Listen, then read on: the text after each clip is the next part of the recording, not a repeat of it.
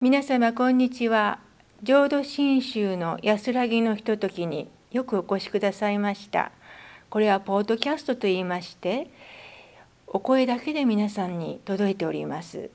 さあ、このプログラムではメディテーション、浄土真宗はメディテーションはしないと申しますけれども、静かに座ることによって私たちは弔問の心得ができるわけです。ですから日常生活、とても忙しい毎日の中で5分10分間静かに座ることは大変大事なことです。そうすることによってお弔問、仏様のお言葉が皆様の心に届きやすくなります。そういうことで私たち浄土真宗は静かに座る、正座することによって仏様の教えを、見教えをいただくことにいたしましょう。では改めまして皆様どうもおはようございます。仏様がねおいでになりますのでね合唱するんですね。さっきしましたけどお二人お越しになりましたので再度いたします。ナモアミダ仏、ナモアミダ仏、ナマンダ仏、ナマンダ仏、ナマンダ仏。まだまだ朝晩寒いですね。そうですね。皆さんのお宅の方はどうですか？今日は私のあたりでアーバインで41でしてね、41度です。やっぱりまだまだ寒いですね。で、ヒーター入れたしね、ちょっと暖かくなって少しね暖かくなってきたと思いますけれども、今日は日曜日で、月曜日、火曜日に私ねシアトルに行きますのね。シアトルもっと寒いですよね。雨で今日朝もうすぐにね、今何度だろうと思ってみたらシアトルも、40なかったかな、38ぐらいね。それでラッキーには雨は木曜日まで降らないって言ってました。でも分かりませんよね。シアトルのことですからね。グレーでね、どんよりとしてて、秋はいいんですよ。シアトルの秋はとてもね、日本を思うようなね、もみじが赤くなって、とてもいいとこなんです。でも今ちょっと2月、3月ちょっと行きたくないですね、シアトルはね。まあでもそうというものの、いわゆるこの BCA という教団のミーティングがありまして、で、出張みたいにして、火曜日に行って水、木、金、土、日曜日までですね。長いです。ですからこの次の日曜日私おりません。申し訳ございませんです。ですのでそういうことでね、でシアトルまあね寒いなと思いながら、でそういったかというものの、そして何を着ていこうっていうことですよね。まだあまりにもこちらはちょっと暖かいし、だからコートいるなとかね、いろいろ考えてましたけどね、まだパックはしてないんですけれども、やっぱり困りますね。やっぱり何を持っていこうかっていうのが一番ね困ります。私ね別にね旅行に行くのはいいんですけれどもね、荷物を作るのが嫌な人でね、皆さんそうですか？やっぱりすぐにできる人？すぐにはできない？本当？私もう一個作ってあるの、いつも出れるようにパッとね。でも今回長いでしょ。だからちょっと女の子だったらお肌の方のものもねちょっと多く持っていかなきゃいけないじゃないですかっていうのをしたりして、昨日の夜からちょっと考えてるんですけれども、昨日の夜はちょっとまた仕事したもんでなかなか前に出てないんですけれども、今日の夜は必ずパックしなければ出発できないなと思っておりますということで、皆さんこの間から「歎異抄」を読んでますけどね。「歎異抄」ってご存知だった？ねえ、歎異抄というね5本は親鸞さんが書かれたのではなくして、親鸞さんのお弟子さんであった唯円さんっていう人が書いてるのね。でこの唯円さんっていう人は親鸞さん、なんでこの唯円さんが「歎異抄」を書かれたかというと、親鸞さんが亡くなられた後に、親鸞さんが言わなかったことをみんなが言い始めたっていうことですね。でそれをちょっと待って、そんなことを私たちの先生は言ってなかったよっていうことを言いたくて「歎異抄」というものを書かれたんです。だから嘆っていうのは嘆くという意味ですね。嘆く。で、にっていうのは、これはいとも言いますけれども、異なるということですね。だから異なった教えが説かれていることを嘆いているお書物っていうことなんですね。歎異書っていうのはね。で、ちょっと皆さん今日はこちらの方に、ちょっと長めですけれども印刷してきましたので差し上げましょう。ちょっと待ってくださいね。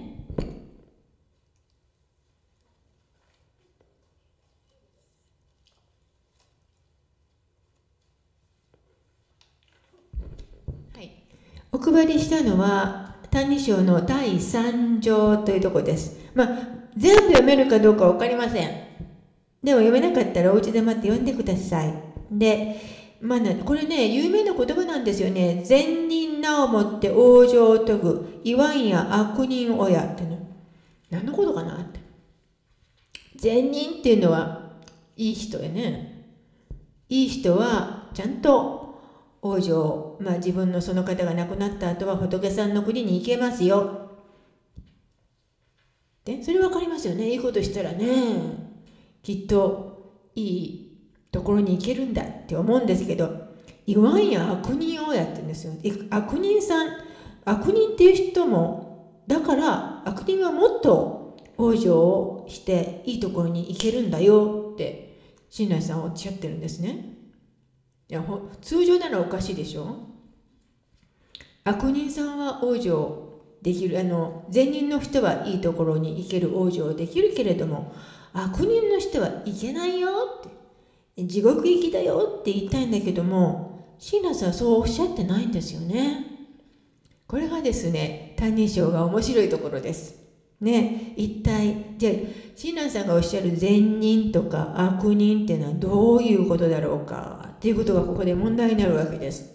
で、私たちはよく善人って言って、あの人いい人よ、優しい人よってね、もう非の打ちどころがない方よっていう人は善人なんて思いますよね。悪人っていうのは、あの人はね、ちょっとダメなんだよね、何でももう反発するし、難しいしとかね、そういう私たちの判断で善人とか悪人って思っちゃいますけれども、こういう意味で親鸞さんは使ってないわけですね。そこなんです。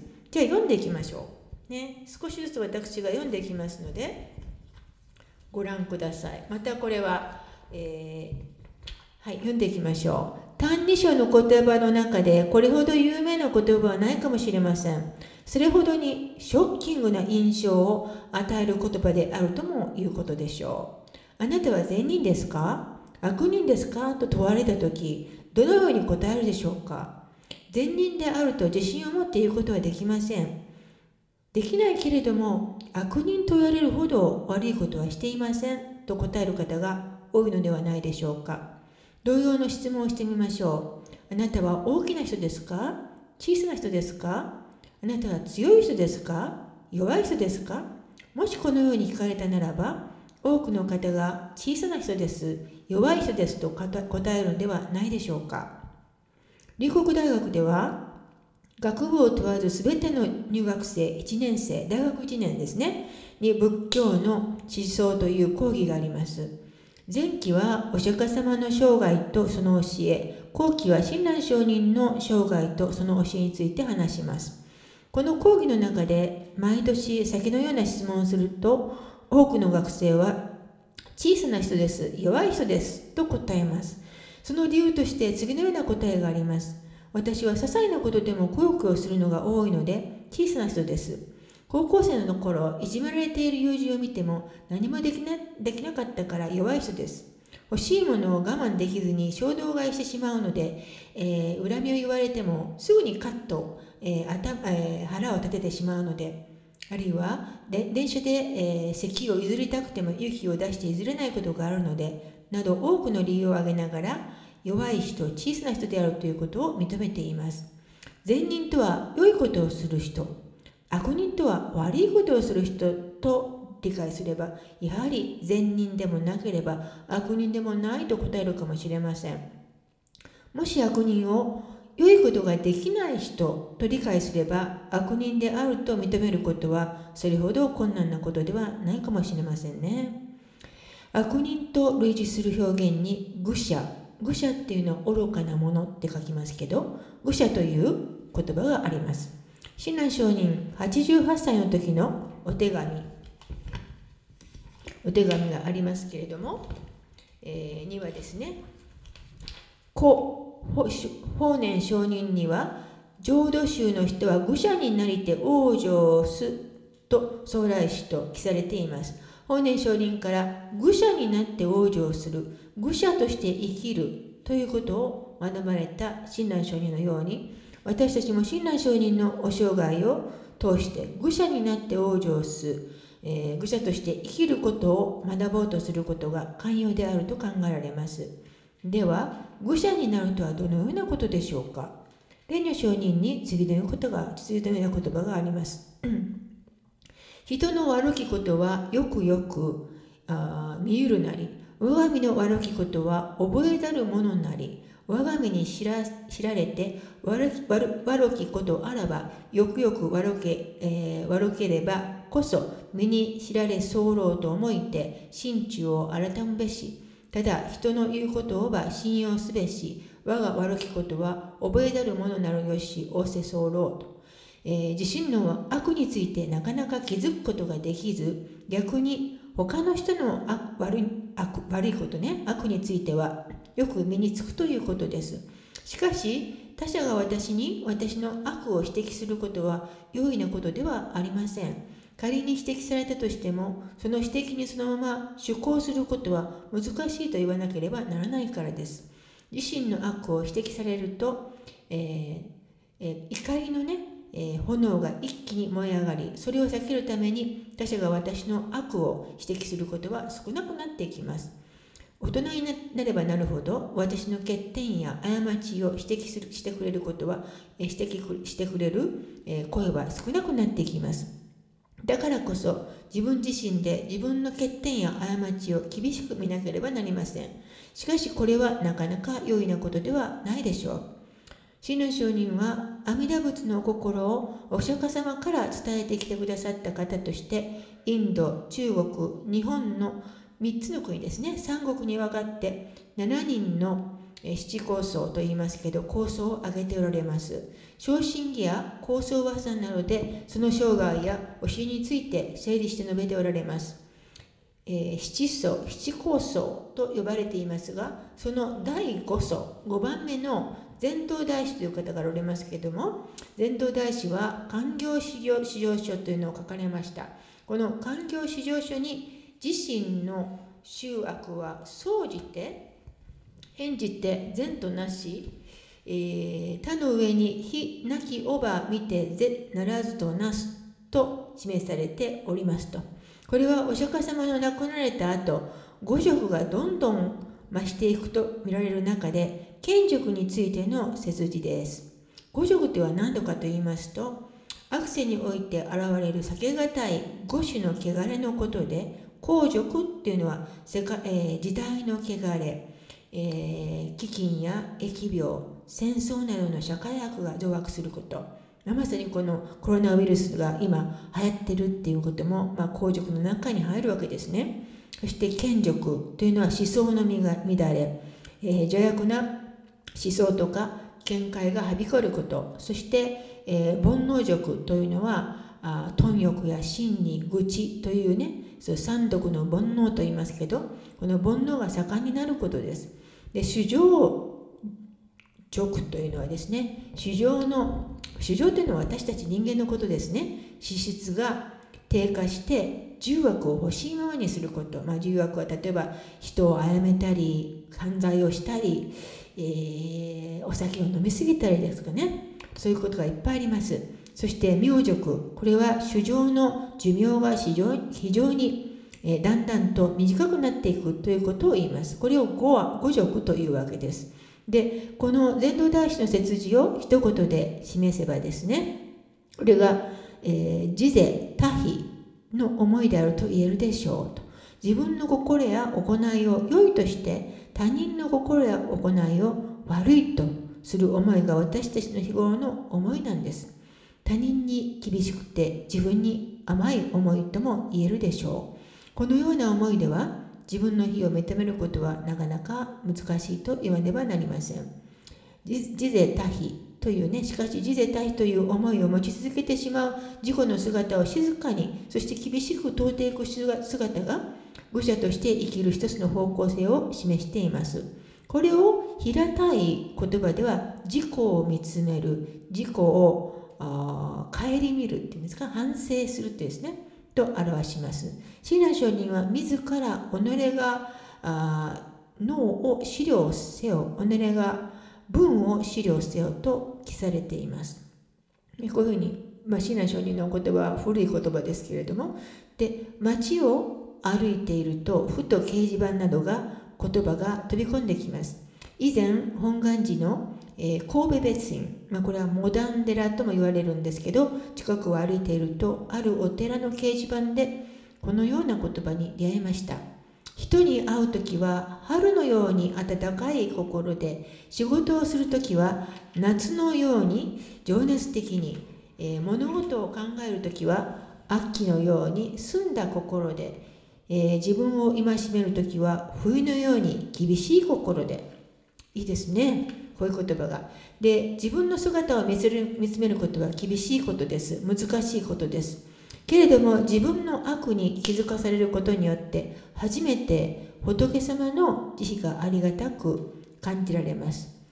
道楽という言葉があります。道楽者、道楽息子と熟語にされると、身持ちの良くないものとか間抜け者っていう意味ですけれども、道楽とは芸能その他の道に楽しむことだそうです。柔道とか剣道、書道、華道、茶道などいかなる道もこの道を極めた人にとっては道がそのまま楽しみになるということです。自分を愚者と顧みることは厳しい道かもしれません。しかし愚者として阿弥陀仏と共に生きることは肩肘張らずに生きることができる道です。親鸞上人の歩まれた愚者としての仏道も楽しき道であったと思われます。また、あるご法話で聞かせていただいたことに、この反省の省っていうですね、これ省っていうね、の字の受け止めがあります。内省、反省というふうに熟語がされる字ですけれども、この省の字はですね、上の部分は少ないっていうですよね。そして下の部分は目という字ですね。これが2つが一緒になって反省の省という漢字ができてるんですけれども、この省という意味がどんな方かというとね、視力検査のように右目だけで見る、左目だけで見るということではありません。目を細めるという動きを示す字だそうです。そうなんですね、この省というのは。で、目を細めるときはいつでしょうか。遠くにあって見えにくいものを見ようとするときです。遠くにある小さいものが見えづらいときに目を細めると少し見えやすくなるときがあります。顧みるとは自分自身の心の中を目を細めてみようとすることだと言えます。つまり自身の心の内は見えにくいものであるということです。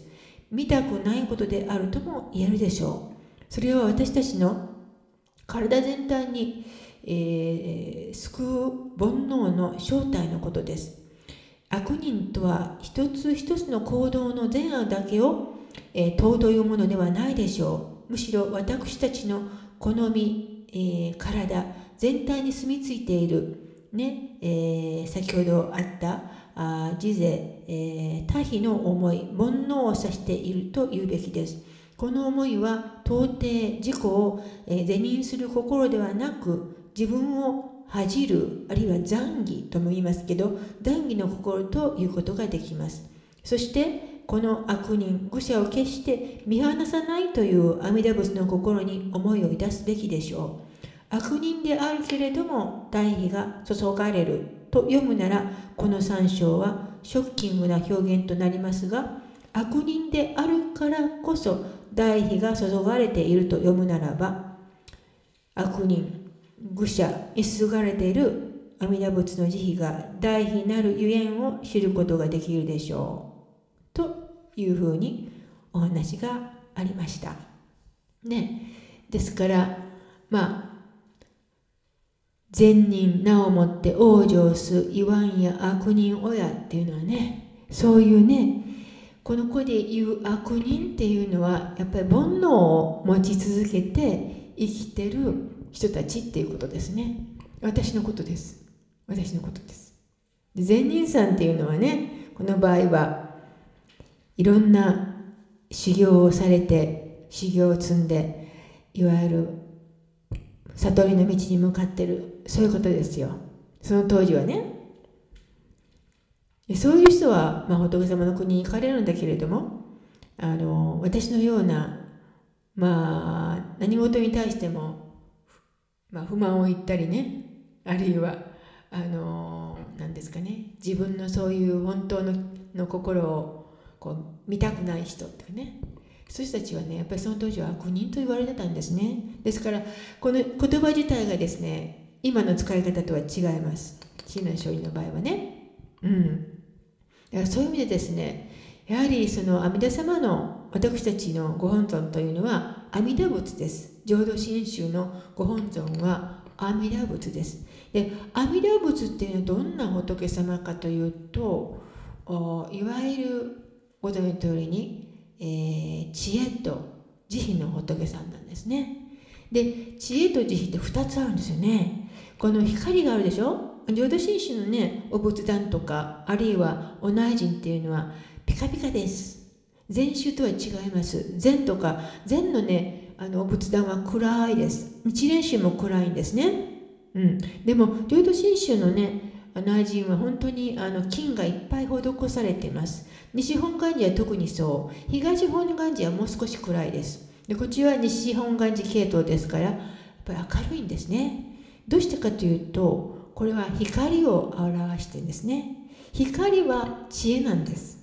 仏様からの知恵、これが光なんです。だってお灯明って言うんでしょね、ろうそくを灯しますでしょ。で、灯明なんです。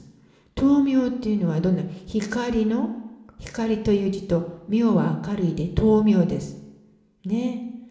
ですからこの灯明の光っていうのはですね、私を照らしてくださる知恵の光だと思うんですね。皆さんよくね、私今日朝またもやフリーエア、いつもの通りサンディエゴフリーエアを来たんですけれど、そしてだんだんとね、やっぱりね、アナハイムに近づいてくるとね、フォーグ、霧が濃かったです、今日朝ね。で、ビーチブルバードで降りたんですよ。で、降りてから随分まだ北にまだ登りますよね、ここのお寺までビーッとね。で、やっぱりね、霧がまた濃いんです。で、だんだん霧が上がってきましたね。で、その時にね、私はどうしたかというと、前の車も見えないぐらいになったのね。そうすると電気つけるでしょ。ライトいるんです。私がどこを走っているかを見るためにはやっぱりライトをつけるでしょ。同じことよ。私の人生にも、私は今どっち向いて生きてるのかなっていう時には光がいるんです。それはこんな光じゃない、仏様の光がいるわけですね。どんな光か、そのこうね、こういう電気の光じゃなくして、これは仏法の光です。それがいるわけですよね。ですから阿弥陀様はそういう光を届けてくださる仏様だといいますね。もう一つはお慈悲です。お慈悲っていうのは私たちがかわいそうね、そんなお慈悲じゃないですね。私の命が欲しかったら持って行ってもいいよっていうぐらいのお慈悲なんですよね。ですから私たちが「Oh, I'm sorry」とかね、そういうふうな軽いものではないわけです。ですからあなたが悲しく思ってたら仏様も悲しんでられるんですね。そしてあなたが本当に心から嬉しいと思われたら仏様も嬉しいと思ってらっしゃるくださるわけですね。そういう仏様なんです。ですからそういう知恵とお慈悲の中で私たちは生かされているということです。これがですね、浄土真宗の教えなんですね。で、その中で私というものを見させてもらっているわけですね。ここにね、三毒の煩悩って言ったけども、どんなとかというと、3つの煩悩を私たちはいつも持ってるわけですよ。どんなかというと、グリーディーね、まず、何でも欲しいでしょ。もうこれでいいわと思ってもなんかまた買ったり、あるいはもっとこれだけ愛をいただいてるんだけどもっと愛情が欲しいとかね、もう終わることはありませんよね。そしてアンガーですから、いわゆるいつもやっぱり怒りの気持ちが心の中にあるわけですね。爆発する時もないですから、もう嫌だとか言ってね、怒りの気持ち。そしてもう一つは、無明なんです。無明というか光がないわけです、私たちにはね。だからそういうふうな三毒の煩悩っていうのはいわゆる物事が私が思うように動かないということですね。そこで不満が出るわけです。しかしどうしてその不満とかあるいは愚痴が出るかというと、それは自分が問題なんですね。自分を見つめたら、やっぱりこういうことを考えてるからこんな愚痴になるんだと、こうなるわけです。だから大体の愚痴とか不満とかいうのは自分の中から湧き起こってきます。ですから仏様の光をいただくことによって自分の心の中を見ることによって、これが問題なんだって分かってくるんですね。これがいわゆる仏様からいただく光であるということです。ですからこのお内陣は光がピカピカ光ってるわけで、お名号の両方ともありますけれども、両方のお名号ね、仏様のお名前には光という字が書いております。人実法無下光如来ということと、名も不可思議好物というふうに書いてますけどね、2つとも光という字が書いておりますね。ですからどうか皆さんね、こういう天気とはまたにね違って仏様からの光をいただくんだということですね。そして浄土真宗はこういうふうにね、私たちはそういう煩悩を持っている凡夫ですわ。凡人、普通の人。私はそんな比叡山なんかに行って修行なんかできませんよ。そんなことできない人間ですよ。ね。だから阿弥陀様にお助けいただかなければならないわけですね。そういう私たちは凡夫であるということです。ですから浄土真宗の教えっていうのは凡夫往生、凡夫ね、普通の人が仏様にならしてもらって仏様の浄土に迎え入れてくださる、そういう教えであるということです。はい、どうもどうも今日は皆様ありがとうございます。寒いですからどうか風邪をひきにならずにね、一番いいのはお手手を洗うことですよ。お家帰られてね、お手手を洗ってください。そしてご気分が悪くなられたらすぐにお医者様に行かれてください。はい、では、合唱いたします。南無阿弥陀仏、南無阿弥陀仏、南無阿弥陀仏、南無阿弥陀仏、南無阿弥陀仏、南無阿弥陀仏。それではこれで浄土真宗の安らぎのひととき、正座、静かに座るメディテーションのタイムを終わることにいたしましょう。これでメディテーションは終わりました。皆さんどうでしたか？少しは心が静かになったでしょうか？一番初めにも申しましたように、私たちは毎日忙しい日々を送っています。iPhone を見たり、コンピューターを見たり、人と喋ったり、いろんな風に私たちの脳は動いています。心も動いています。ですから5分でも10分でも1日に1回心を静めて、自分を見つめて、そして仏様からの素晴らしいメッセージをいただくことは大変大事なことと思います。どうかできない日もあろうかと思いますけれども、ご自分の心の健康のためにどうか浄土真宗の正座、心を静める、そして安らぎのひとときをどうかお聞きくださるように心から念じております。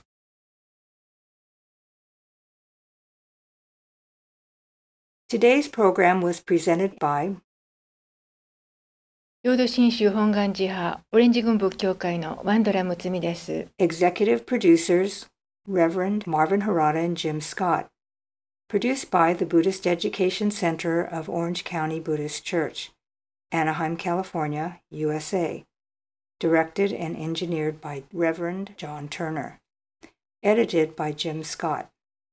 This program includes excerpts from Time Stood Still by Riley Lee, used with permission. This program is copyright 2020, Orange County Buddhist Church, Anaheim, California, USA. All rights reserved. For more information about this or other podcasts, groups, and activities, BCE classes, or temple services, visit us on the web at ocbuddhist.org.